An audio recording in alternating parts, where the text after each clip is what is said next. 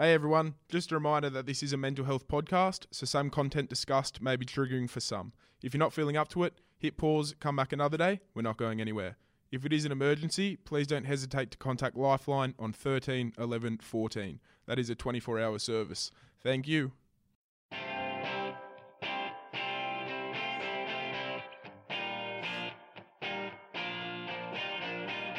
Turn Up the Talk podcast, tackling mental health together.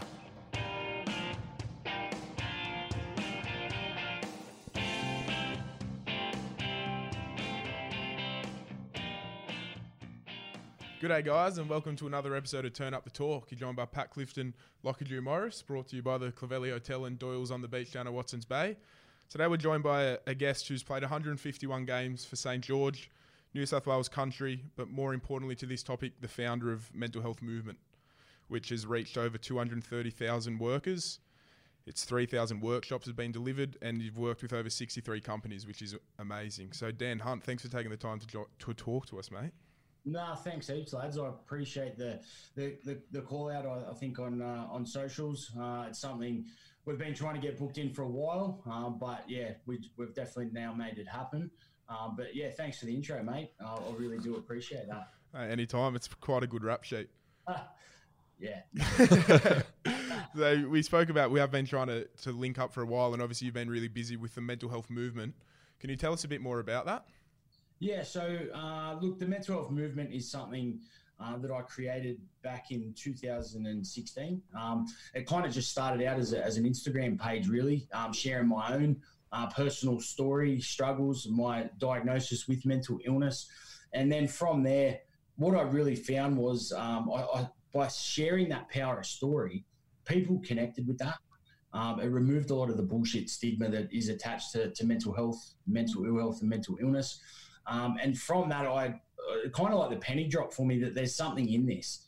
Because this was obviously, I got diagnosed in 2010. I started the mental health movement in 2016. Like, even back in 2016, we've come a long way to where we're at now. So through that, the penny dropped. And then I got a bit of a business coach on board. And my wife's in business as well, so she's pretty switched on. And we did some research in the space. And from that research, we were able to develop what we call our mental health workplace blueprint, which is 4 stages: awareness, education, training, and resources. And then we just started delivering that within the workplace. And I guess the best thing that's helped us is word of mouth. We're very authentic, we're honest, and the way in which we do things is a little bit differently. So we're not going in there with necessarily talking clinical language. We are going in there with the power of story, connecting to the workers, the workforces, but then providing them clear, simple, effective tools. And the way in which we educate on it is something that's just gone gangbusters. But we've brought the people with the lived experience, the education, but we've also got the clinical professionals and the research and stuff within it as well. So we're doing it best practice, clinically validated, which is really good. And I guess a positive aspect of it as well, we've been able to obviously have a lot of success in the workplace, but we're now bringing that to the community. We've unfortunately had a number of suicides down here in our local Group 7 footy community. So being able to get now that blueprint from the workplace to the community is something it's very much needed. But we're able to do that now, in particular with the shit that's going on in the world, to be able to support these communities. So, you spoke about the 4 sort of stages. You had education and awareness, and that's a big one for us as well. We are trying to get into schools later in the year, and we graduated in 2016, and we found that whilst there was some awareness at school, there wasn't a lot of education. How have you found that difference in the workplace? Yeah, it's look, different workplaces have obviously done different amounts, but let's look at like an Are You OK Day, for example. A lot of workplaces, they'll have the morning tea and someone might share a story, which is great. And that is the awareness. But the question is, what if someone does come to you that is not okay? Or when we check in and they may be suicidal or they may be going through that struggle, what are the steps then of what you put in place. What's the best practice, things that you put in place? And that's where the education piece comes in, okay? Because when it comes to better managing your own mental health or supporting someone else manage theirs, awareness gets you to a certain point. It does remove a bit of the stigma. It highlights the problem, but then it's the education, the training, the resources and the support that's going to be able to, I guess, really drive and create that change that's needed. But then also with the sustainability of it. Because, look, people don't want to struggle. They just don't know any other way because we never got taught this shit growing up. We're, like, for a lot of us, I don't know how you boys got brought up, but it was to get on with it, get over and harden up. And then obviously in footy as well, that's the mentality that you adopt. And I know from personal experience that it just doesn't work, in particular when it is going through a mental health struggle. You mentioned personal experience and growing up with mental illness.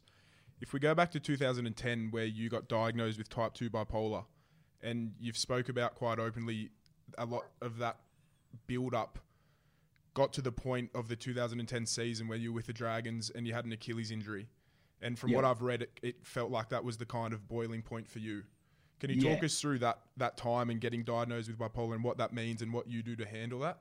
Yeah, no, it's exactly what you said there. 2000. I'm glad you've done your research, boys. I appreciate it. But yeah, in 2010, it was the breaking point. It was the catalyst. It was the stimulus to, I guess, go and seek that support. But where I guess it built up and come from was my upbringing around domestic violence and things like that, which definitely had a bearing, and it impacted my brothers, my sisters, my mum. It impacted us, all of us, in different ways. But look, what I did was I just swept it under the carpet. I pretended like it wasn't there. And I guess I become a product of my environment. I was very angry, very volatile growing up, very disengaged, I guess, making some pretty poor decisions for myself. But what I did have was footy, and that got me on the straight and narrow, gave me a sense of identity, purpose and belonging. And throughout, obviously, playing footy, it really did help. In 2010, that was kind of my first injury a big injury that I'd had. So the thing that helped me break the cycle in which I was growing up, but then also that kept me on the straight and narrow, that was kind of taken away. And all that stuff from my past and my upbringing, the things that I dealt with, went through, it come back and hit me like a ton of bricks. And I didn't know how to deal with it. I didn't know how to cope with it. And there's no chance I was putting my hand up and asking for support, because that's not how I was conditioned. And I thought that men didn't do that. And I thought it was a sign of weakness if you did that. So I just suffered in silence. And one of the things that I did is I put on that mask or that brave face, and I convinced myself and everyone else that I was okay, when really underneath that mask, I was fucking hurting. But I couldn't let anyone else know that. In 2010, that injury, it was as I said, the stimulus or the catalyst. But going through that injury, you had to get surgery, and with surgery come painkillers. And for me, like seeing my father obviously self-medicate with drugs and alcohol, I'm not saying I blame him, but for myself, I did turn to self-medication with prescription drugs, with illicit drugs, with alcohol, and it put me in the worst place that I'd ever been in. So bad that I had no idea how I was going to get out. And look, to be honest with you, as a bloke, I was shit scared. One of the other things that I talk about in the space of the work that we do, one of the hardest questions I get asked is, how do you help someone that doesn't want to help themselves? So sometimes there is no answer to that question. And for myself, it wasn't the upbringing, it wasn't the domestic violence, it wasn't the self-medication or substance use issue, it wasn't even the injury. What my stimulus or catalyst was actually two conversations. And that's why our slogan at the Mental Health Movement is starting the conversation, because exactly what you boys do with your podcast, people underestimate the power of what a conversation can do. It can literally save and change someone's life. And for me, look, the two conversations, the first one was with my mum.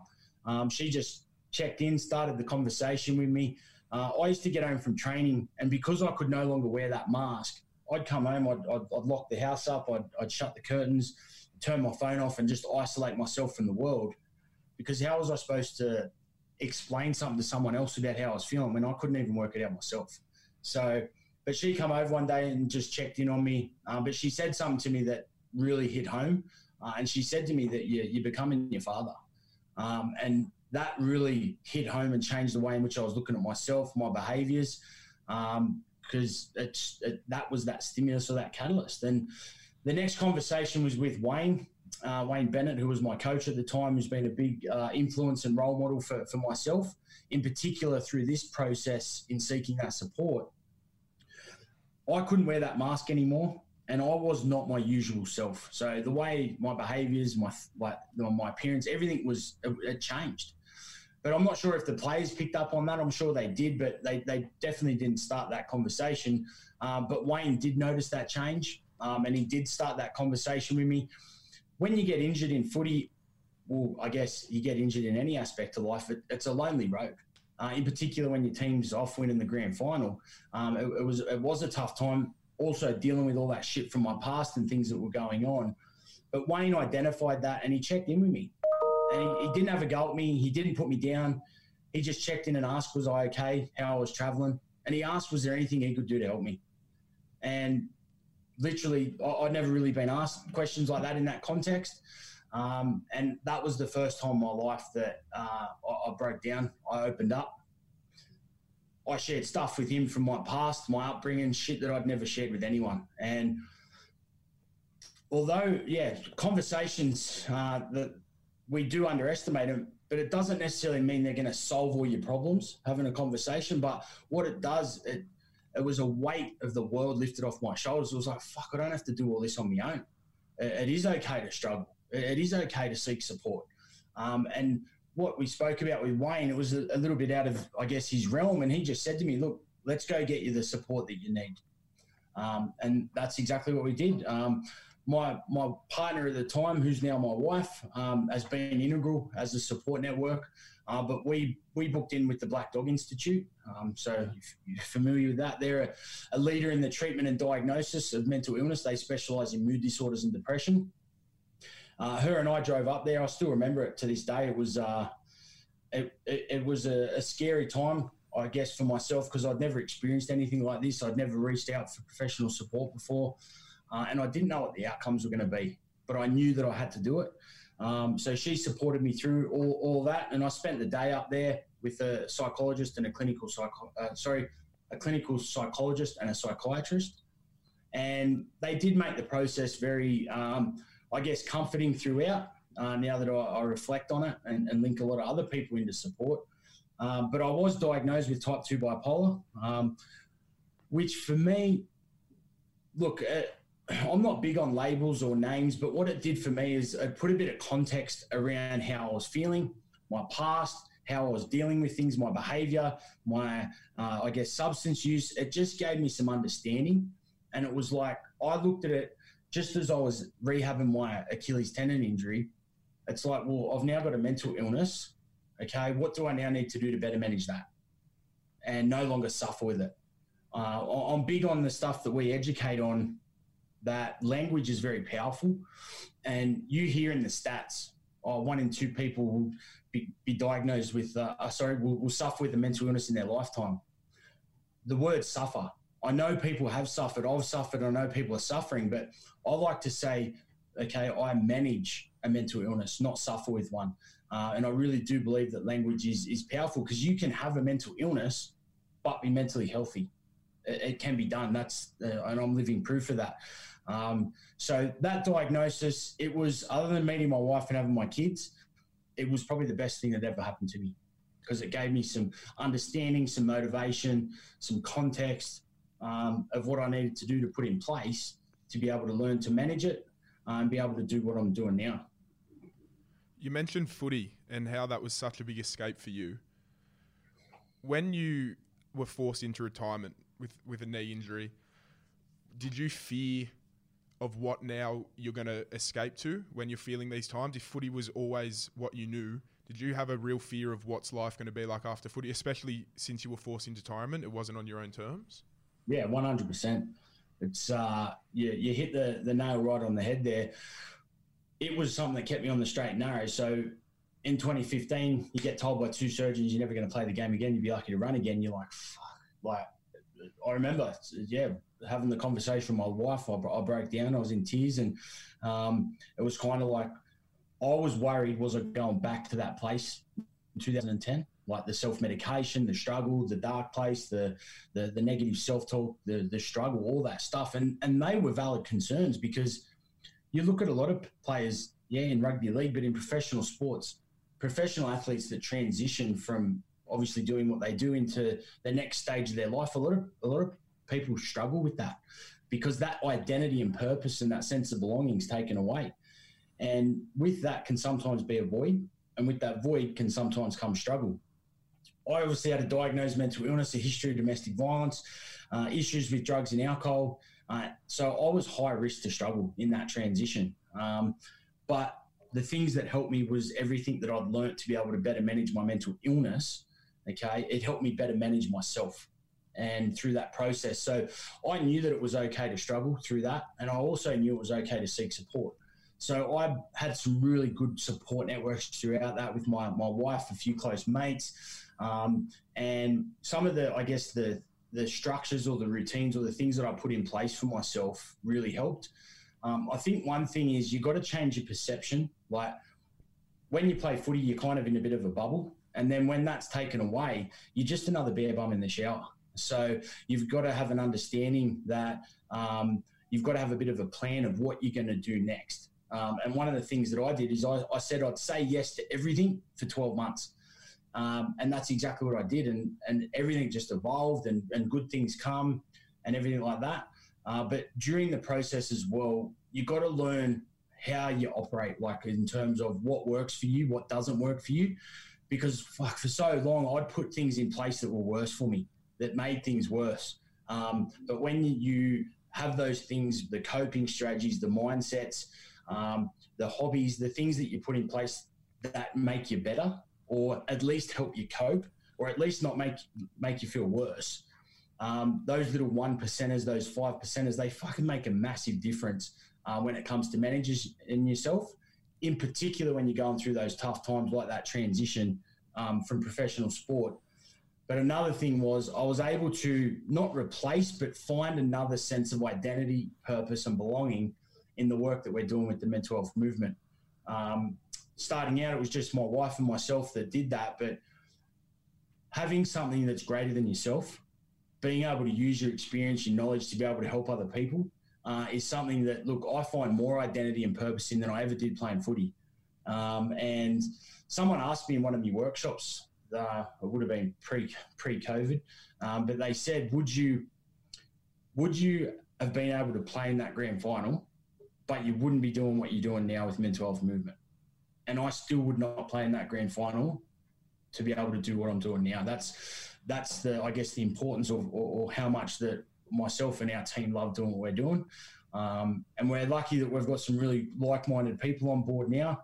We've got some really good people behind the scenes, but Chris Houston and Ashton Sims have come on board as well. And yeah, we're absolutely loving what we're doing. But to sum that up, I think support networks, finding a new identity, purpose, and that sense of belonging, having good coping strategies, and talking about it and seeking support if you need it really did help with that transition. You spoke before about obviously being diagnosed in 2010 and then going through the injuries in 2015, and you had your coping strategies and you had a lot of things that you could put in you already had put in place to help you get through those injuries and those setbacks and ending your career. How hard was that initial struggle to implement those coping strategies? Because a lot of people listen and they go, oh, that's great, maybe that's something I can do. Yeah. And then that first barrier is actually putting them into place, and quite often people fall over at that. So what, did you find anything worked for you in that initial stage of setting everything up? That's a very good question.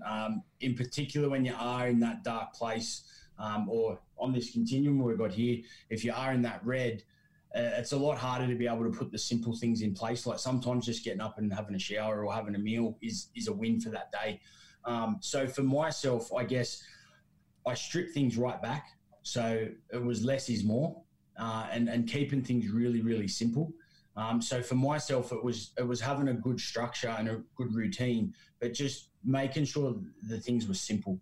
So whether it was just going for a walk, whether it was sitting down and having a cuppa with my missus and having a chat about how I'm feeling and what's going on. For me, I wrote a lot of things down. So I kept a bit of a journal, but in particular, a gratitude one. So just trying to reframe the way I was looking at things. So just writing down 3 things every day that I was grateful for. That really helped me. But they're littlest of things that anyone can do, even if you are in that really struggling headspace. And then once you lay that bit of a foundation with the simple things, you just grow and you can start to do a little bit more. You start to add a little bit more, or you, like what I say, you put the bricks on top of the foundation. And look, sometimes we do slide back down and we've got to go again. But that's where those supports come in, because you don't have to do any of this on your own. That was probably the biggest thing, knowing you've got people beside you that are going to share the burden with you. Because that sense of isolation, it just disconnects people. And as we know, isolation can lead to that depression and anxiety and substance use. Awesome, mate. That's great. I know a lot of people listening are going to benefit a lot from just hearing that little bit alone, let alone the whole episode. So thank you for that. You spoke before about Wayne Bennett, and we were lucky enough to speak to Wendell Saylor last season, and he actually said the exact same thing as you, that Wayne was a mentor for him and someone that he constantly still confided in to this day. What's it about him? Like, what makes it? Is it the environment he creates with these players, or why is he such a good mentor for a lot of players? I think that now that we work in the workplace, we come across a lot of managers and supervisors and CEOs and leaders, and what I explain why Wayne is so successful is because he doesn't just care about the player. He cares about you as the person. And he wants you to be not just a better player, he wants you to be a better person, a better father, a better husband, a better version of yourself. And a byproduct of that is you just innately become a better player. And that's exactly like in the workplace. If you've got a manager, a supervisor, a CEO, or someone that just treats you like a fucking number or a worker, it's kind of like, well, I'm not going to go the extra mile for you. I'm not going to do that. Where if they looked at you as a person, it makes the world a difference. And that's exactly what Wayne does. And with that, I guess that approach, it brings culture, it brings care, it brings accountability, all those different things that make up a good leadership, but a good team. But one of the things that I still remember to this day that really got us together, I guess as a playing group, we did an army camp in 2008, or the end of 2008 or start of 2009, I can't remember. That was Wayne's kind of first thing at the end of one of the pre-seasons. And it was the hardest physical thing to this date that I've ever done. Over 3 days, sleep deprivation. We had SAS soldiers like in our faces with like pretend guns, and it was just nuts what we had to do. But on one of the last night, what Wayne did was we were all around the campfire, we were all absolutely like just rattled physically and mentally. But we had to go around and each one of us had to share our story. Personally, what they felt comfortable with, and just being able to share that. Like I didn't share a whole heap of mine because I wasn't at that stage yet, but to be able to hear each player sort of go around, that just bonded us as a group. Because that's another thing that Wayne does as well, is he connects people. He's an unbelievable human being. If we touch back on the drugs and alcohol, and you mentioned you use that to mask your pain, and a lot of people do, and a lot of people we've spoken to do that. How do you now manage that? Do you still have a beer on the weekend? Is it got to the point where you know in yourself you can't drink anymore? How do you manage that social side of things at the same time? No, it's a good question. And I think it's a bit of an Australian rite of passage. When things go good in life, we have a beer. When things go bad in life, we have a beer. And look, I still have a beer. I got no issue. I don't think having a beer is the problem. For me personally, I had to realize back then, and when I did have to do that stint around drugs and alcohol and rehabilitation and stuff, I had to learn it wasn't so much the substance or what you were using, whether it was illicit drugs, prescription, or alcohol. It was the reason behind why you were using it. And if you can never get to the understanding of why it is that you're using that substance, you're never going to get to the root causes of being able to manage it. And for me, it was the stuff from my past, the upbringing. It was all those things that I'd went through that I was sweeping under the carpet, wasn't processing or dealing with. So I wanted to mask that. I wanted to numb the pain I was in. I wanted to escape the reality from it. So now, I guess, going through that journey and understanding and processing all those things and having better coping strategies, I don't have the urge or the need for the illicit drugs or the prescription medication or the escaping reality or all those different things. Where now as well, it's also when I have a beer, it's the people that you have a beer with. So it's not necessarily having people in your life that you have a beer, then you end up going out and getting on it for 3 days. You've got good people that you have a beer with that you set amount and then you go home after that, or you do it in an environment where you do feel safe and looked after. And I think that's a really important part, is doing it around and having the right people with you. And that's something that has really helped me. But yeah, look, I still do have a beer. I do like to still, let the hair down every now and then. I'm not going to bullshit or lie about that, but I've definitely, I do it with the right people, and it is just having a beer and things like that. With drugs and alcohol, and then with sort of, like we spoke about before, the initial sort of struggle to implement strategies, are they the two main sort of barriers that you see for people, or that people face when they try and overcome something with their mental health? A lot of the times when it comes to a substance use disorder, there's a coexisting mental illness or a mental health struggle. And research tells us that there is that coexisting issue, because a lot of the times it's the mental health struggle or mental ill health or mental illness that leads to the substance use or the self-medication, so to speak. And then the self-medication substance use can lead to the addiction. And obviously there's exceptions to that rule where you can become addicted to things that aren't a substance.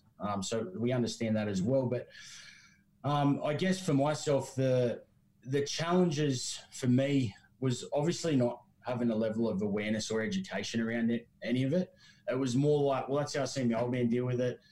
It was kind of a bit of a culture, a drinking culture in footy. And it was just like, well, fuck, that's how I've always dealt with it. Because I just didn't know any other way to deal with it. And for me, with the drugs and alcohol, it was like when it got really bad, I wasn't doing it with anyone. I was doing it by myself. No one knew anything. I was isolating myself. I was getting my hands on anything and everything. And I was, just using to escape that reality and numb the pain that I was in. So the barrier for me was getting some awareness and education and getting some support in place that got me to see things from a different perspective, got me to do things differently, got different people around me. And then that was, I guess, the process. But the barriers was the lack, not having the right supports in place, not having a level of education and awareness, and not having, I guess, better things to put in place like coping strategies and mindsets that could combat or help you better manage the substance use or the self-medication. You spoke on it just then and you touched on it that there is a lack of education and awareness and people don't quite understand that.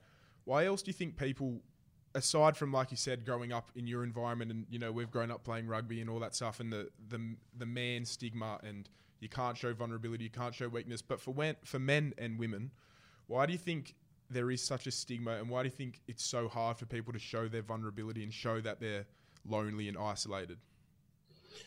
Well, it's conditioning.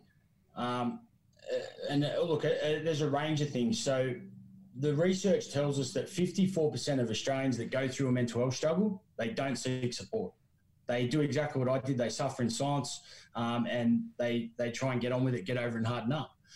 Now, suicide rates are the highest they've ever been, with 8 Australians taking their own life every day, 6 of which are men.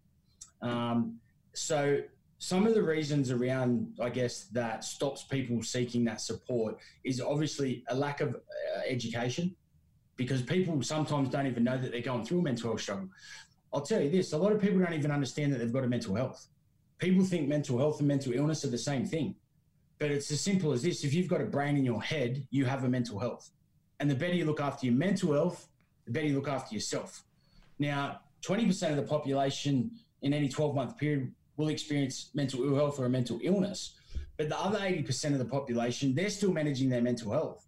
They're still going through mental health struggles, but people don't understand that. So it's kind of like I hear people say, oh, mental health doesn't affect me. What they're really saying is mental illness doesn't affect me. People disassociate themselves from it because they don't think it affects them.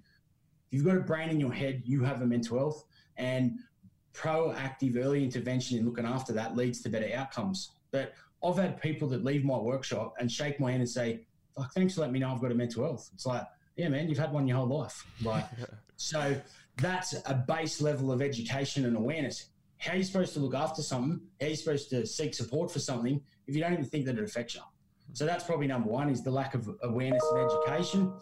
Number two is the conditioning, where we've been brought up, if someone's going through a mental health struggle, they're crazy or they're weak or it's a flaw in their character or they're not tough or they're not resilient.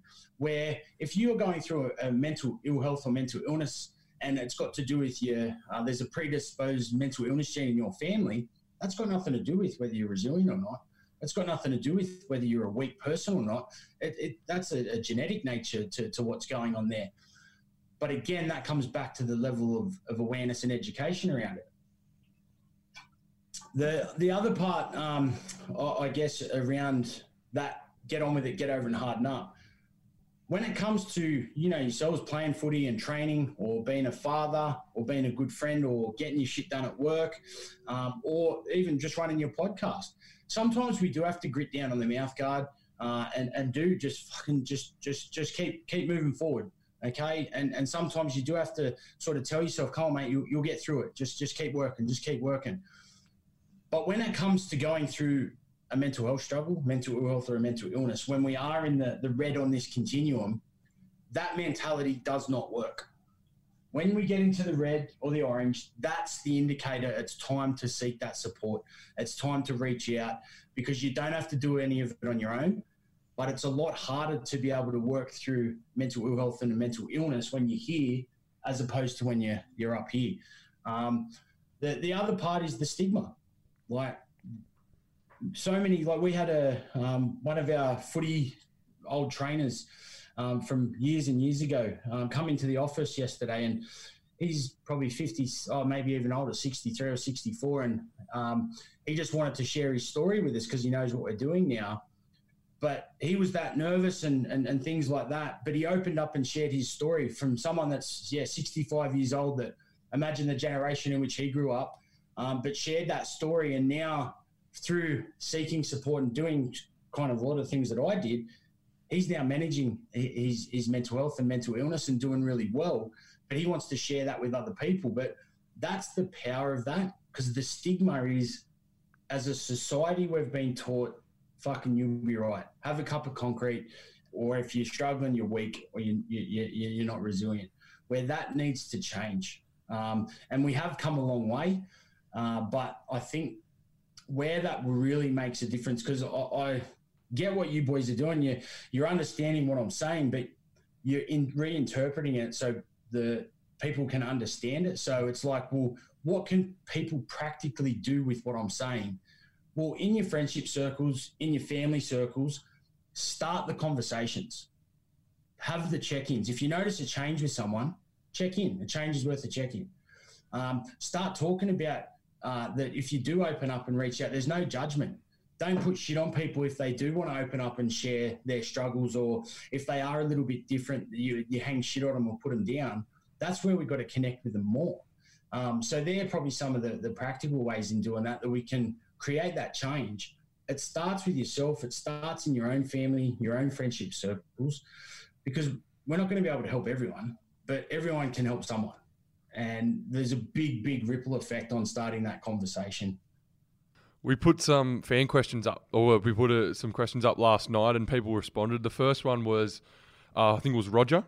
Yeah. Roger he said, where do you think the mental health side of the game is going with professional sport?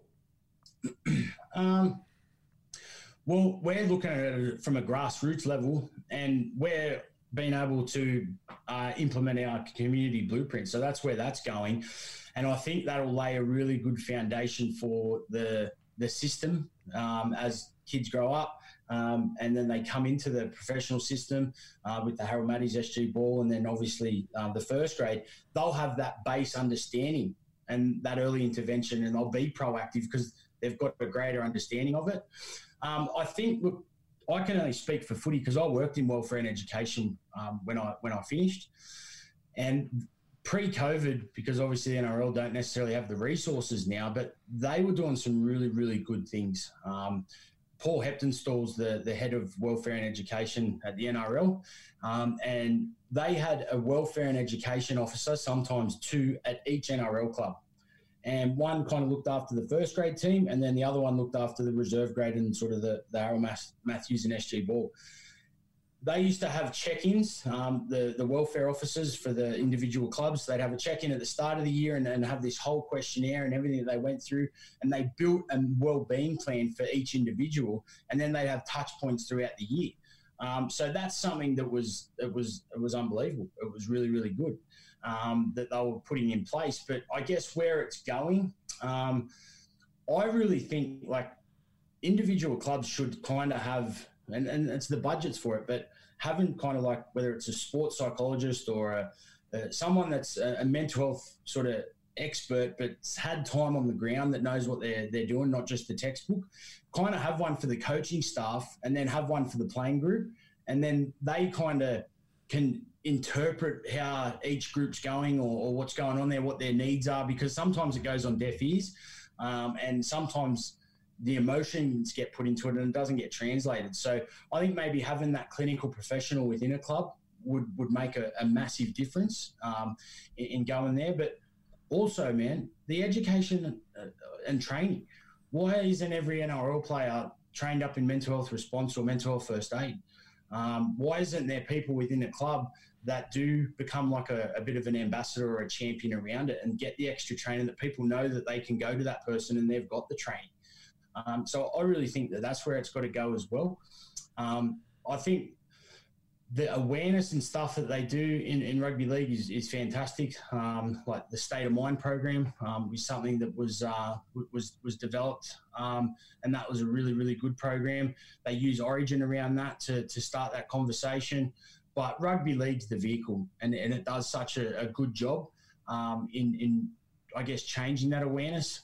I think the media, to be honest with you, can, like for Greg Inglis opens up about a mental health struggle or James Roberts and things like that, the way in which they then report on that, I think is really important, that they've got to not make out or crucify that person or make out that they've done something wrong. Because if you're a young person watching that and you're a fan of Greg Inglis or James Roberts, you look at that and go, well, shit, I'm not asking for support or I'm not coming out about it, because you kind of get put down or whatever it may be. So I think that just when it comes to mental health or someone going through a struggle and opening up, I think we've got to look at that as a really big positive and use that in a really positive aspect as opposed to the negative one to sell papers or sell articles or whatever it may be. Yeah. We've got another question a little bit off the topic of mental health from Peter. Our mate Peter's a mad Dragons fan. How do you think Dean Young will go taking over the reins? Yeah, really good question. I played a lot of footy with Dino. He was was one of my close mates when we were playing, and I know the way he played was he didn't leave a stone unturned. He was a hard worker, and he was definitely selfless, and everything was for the team. So I don't think that his coaching is going to be any different.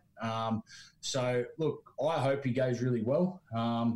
The Drags, look, they've got a good team. I really do think they do. Obviously, the DeBellin thing really affected them this year, but I think when they played their best footy was having Ben Hunt at hooker. So having him at hooker and the way they played off the ruck, it was so much quicker, and they were using the big forwards to their advantage. But look, I think Dino will do a good job. I'm not sure exactly because I've got nothing to do with the club now, but having Flano, I guess, as a support role and those other assistants around him will definitely make a big difference. But yeah, I wish him all the luck in the world. And the Red V, it's always a part of me. So we're both Rooster boys. So The 2010 grand final still burns us a bit. So just then, so you're sweet. wrapping it up, mate. So you've spoken a lot about coping strategies, support networks. What are 3 tips that you'd give to someone right now who's going through something, who, you know, they might not be able to speak out, or they have spoken out and they want to start to try and get better? What are 3 tips? Yeah, look, there's a bit of a recalibrating exercise that I do for myself, and that we do educate people on. But the first part of it around it is you've got to ask yourself, okay, what are your daily habits and routines? What are you putting in place for yourself? And if you're putting those negative things in place, or the self-medication, or all these things that are making things worse, you might have to have a bit of a reflection, a bit of an understanding around, well, I'm going to have to start doing some things a little bit differently. Because if you always do what you've done, you're always going to get what you got. So if you want something different, you've got to do something different. And I know that's hard, but you've got to look at what you're doing every day for yourself. The next one is around, look, it's the self-talk. So it's that inner conversation that you have with yourself. And in particular, when we're going through a struggle, so many people that it's the negative self-talk starts. It's the judgment, the stereotype, the putting yourself down, that you're not good enough, you're a piece of shit. And look, without going too deep into it, but research says that the average human being has between 60 and 80,000 thoughts a day. And roughly 80% of them are negative, and roughly 80% of them we had yesterday. So if we're beating ourselves up yesterday with negativity and judgment, and we're going to do it again today, and we're going to do it again tomorrow, how much is that going to impact the way we see the world, the way we interact with the world, and what we put in place for ourselves? So it's about understanding, how do you talk to yourself about yourself when you're by yourself? And if you notice those negative thoughts and all those things happening, it's about challenging them with facts. If there's no facts in there, let them go. They're just thoughts. And a little mantra I tell myself every day: don't believe everything you think. They're just thoughts. And then the last one is, who are the closest people to you?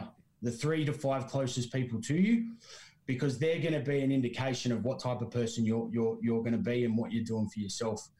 So if you've got people around you or in your support network that are judgmental, that are putting you down, that are, I guess, encouraging bad behaviors, habits and things like that, and that are just genuinely not good for you, it's about recalibrating that, getting them out of not out of your life, but out of your support network. You need people in there that are not judgmental, that care, that aren't going to throw it back in your face or tell someone else, that are confidential. You need to have those type of people around you. So those 3 aspects: your habits and your routines, your self-talk, and the people that you have around you. Mate, we'd just like to say a massive thanks to take the time and come on. I just know personally that was awesome. So I took so much out of it. I'm sure you did. So everyone else that's going to listen, thank you. I was lucky enough to do one of your workshops with Higgsy, Ben Higgs with the Rise Foundation.